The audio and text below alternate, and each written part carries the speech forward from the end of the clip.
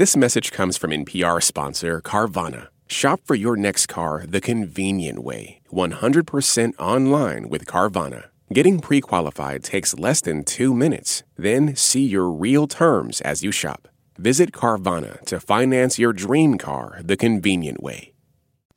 Live from NPR News in Washington, I'm Janine Herbst. Congressional leaders released the text of 6 annual appropriation bills that are expected to come up for a vote on Thursday, ahead of President Biden's annual State of the Union address to Congress. That leaves another 6 bills to be negotiated ahead of a March 22nd shutdown deadline.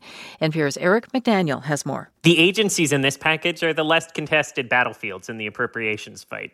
The Department of Agriculture, Housing and Urban Development, Transportation and Veterans Affairs, along with a few others, funding those agencies through September 30th.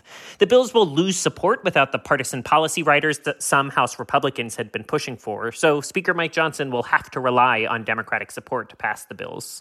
After the vote this week, Congress will have until March 22nd to sort the harder 6 bills, including funding for the Departments of Defense and Health and Human Services. Lawmakers are already 5 months late to these deals. They'd been extending funding for just a few weeks or months at a time, hampering federal agencies' ability to plan. Eric McDaniel, NPR News, Washington. A Supreme Court decision could come as soon as tomorrow in the case about whether former President Donald Trump can be kicked off the ballot in Colorado over his efforts to undo his loss in the 2020 election. The Colorado Supreme Court says he's disqualified from being president again and ineligible for the state's primary. This is Super Tuesday when voters in 15 states and 1 territory, including Colorado, choose their primary candidate.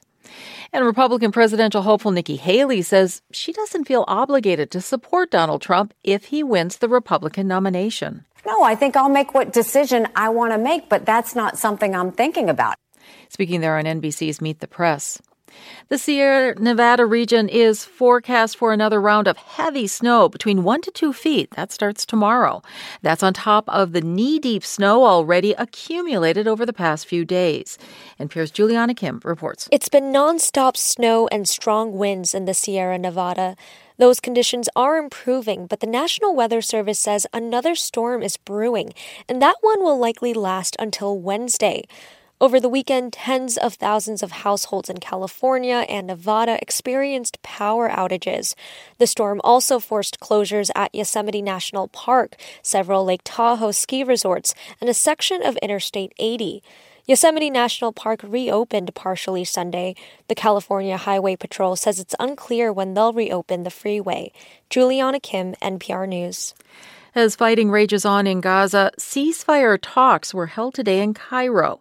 Mediators are trying to broker a deal that would pause the fighting and free some of the hostages held by Hamas. This is Benny Gantz, a member of Israel's war cabinet, heads to Washington to meet with Vice President Harris this week. You're listening to NPR News from Washington. University of Iowa women's basketball standout Caitlin Clark broke college basketball's all-time scoring record for men or women this afternoon in the Hawkeyes' 93-83 win over Ohio State. Greg Eklund has more from Iowa City. Caitlin Clark needed 18 points to break the record previously held by Pete Maravich. She hit a pair of free throws before halftime to snap it. She says while growing up, she didn't envision being an all-time record holder. Honestly, if you would have told me that before my college career started, I would have laughed in your face and been like, no, you're insane. And I've always been able to score the ball, but I don't think people really understand how many amazing players have come before me and been able to score the ball. Clark finished with 35 points in the win. She has 3,685 career points going into the Big Ten tournament. For NPR News, I'm Greg Eklund. At the weekend box office, Dune Part 2 took the top spot with an estimated $81 million in ticket sales. It's the first major hit so far this year. Its global take, $178 million. In second place, Bob Marley, One Love with $7 million.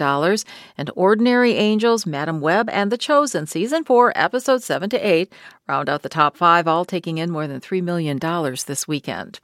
Asian markets are trading higher at this hour. The Nikkei, the main market in Japan, is up about 0.6%. The Asia Dow is up 0.1%. U.S. futures contracts are trading in mixed territory. I'm Janine Herbst, NPR News in Washington.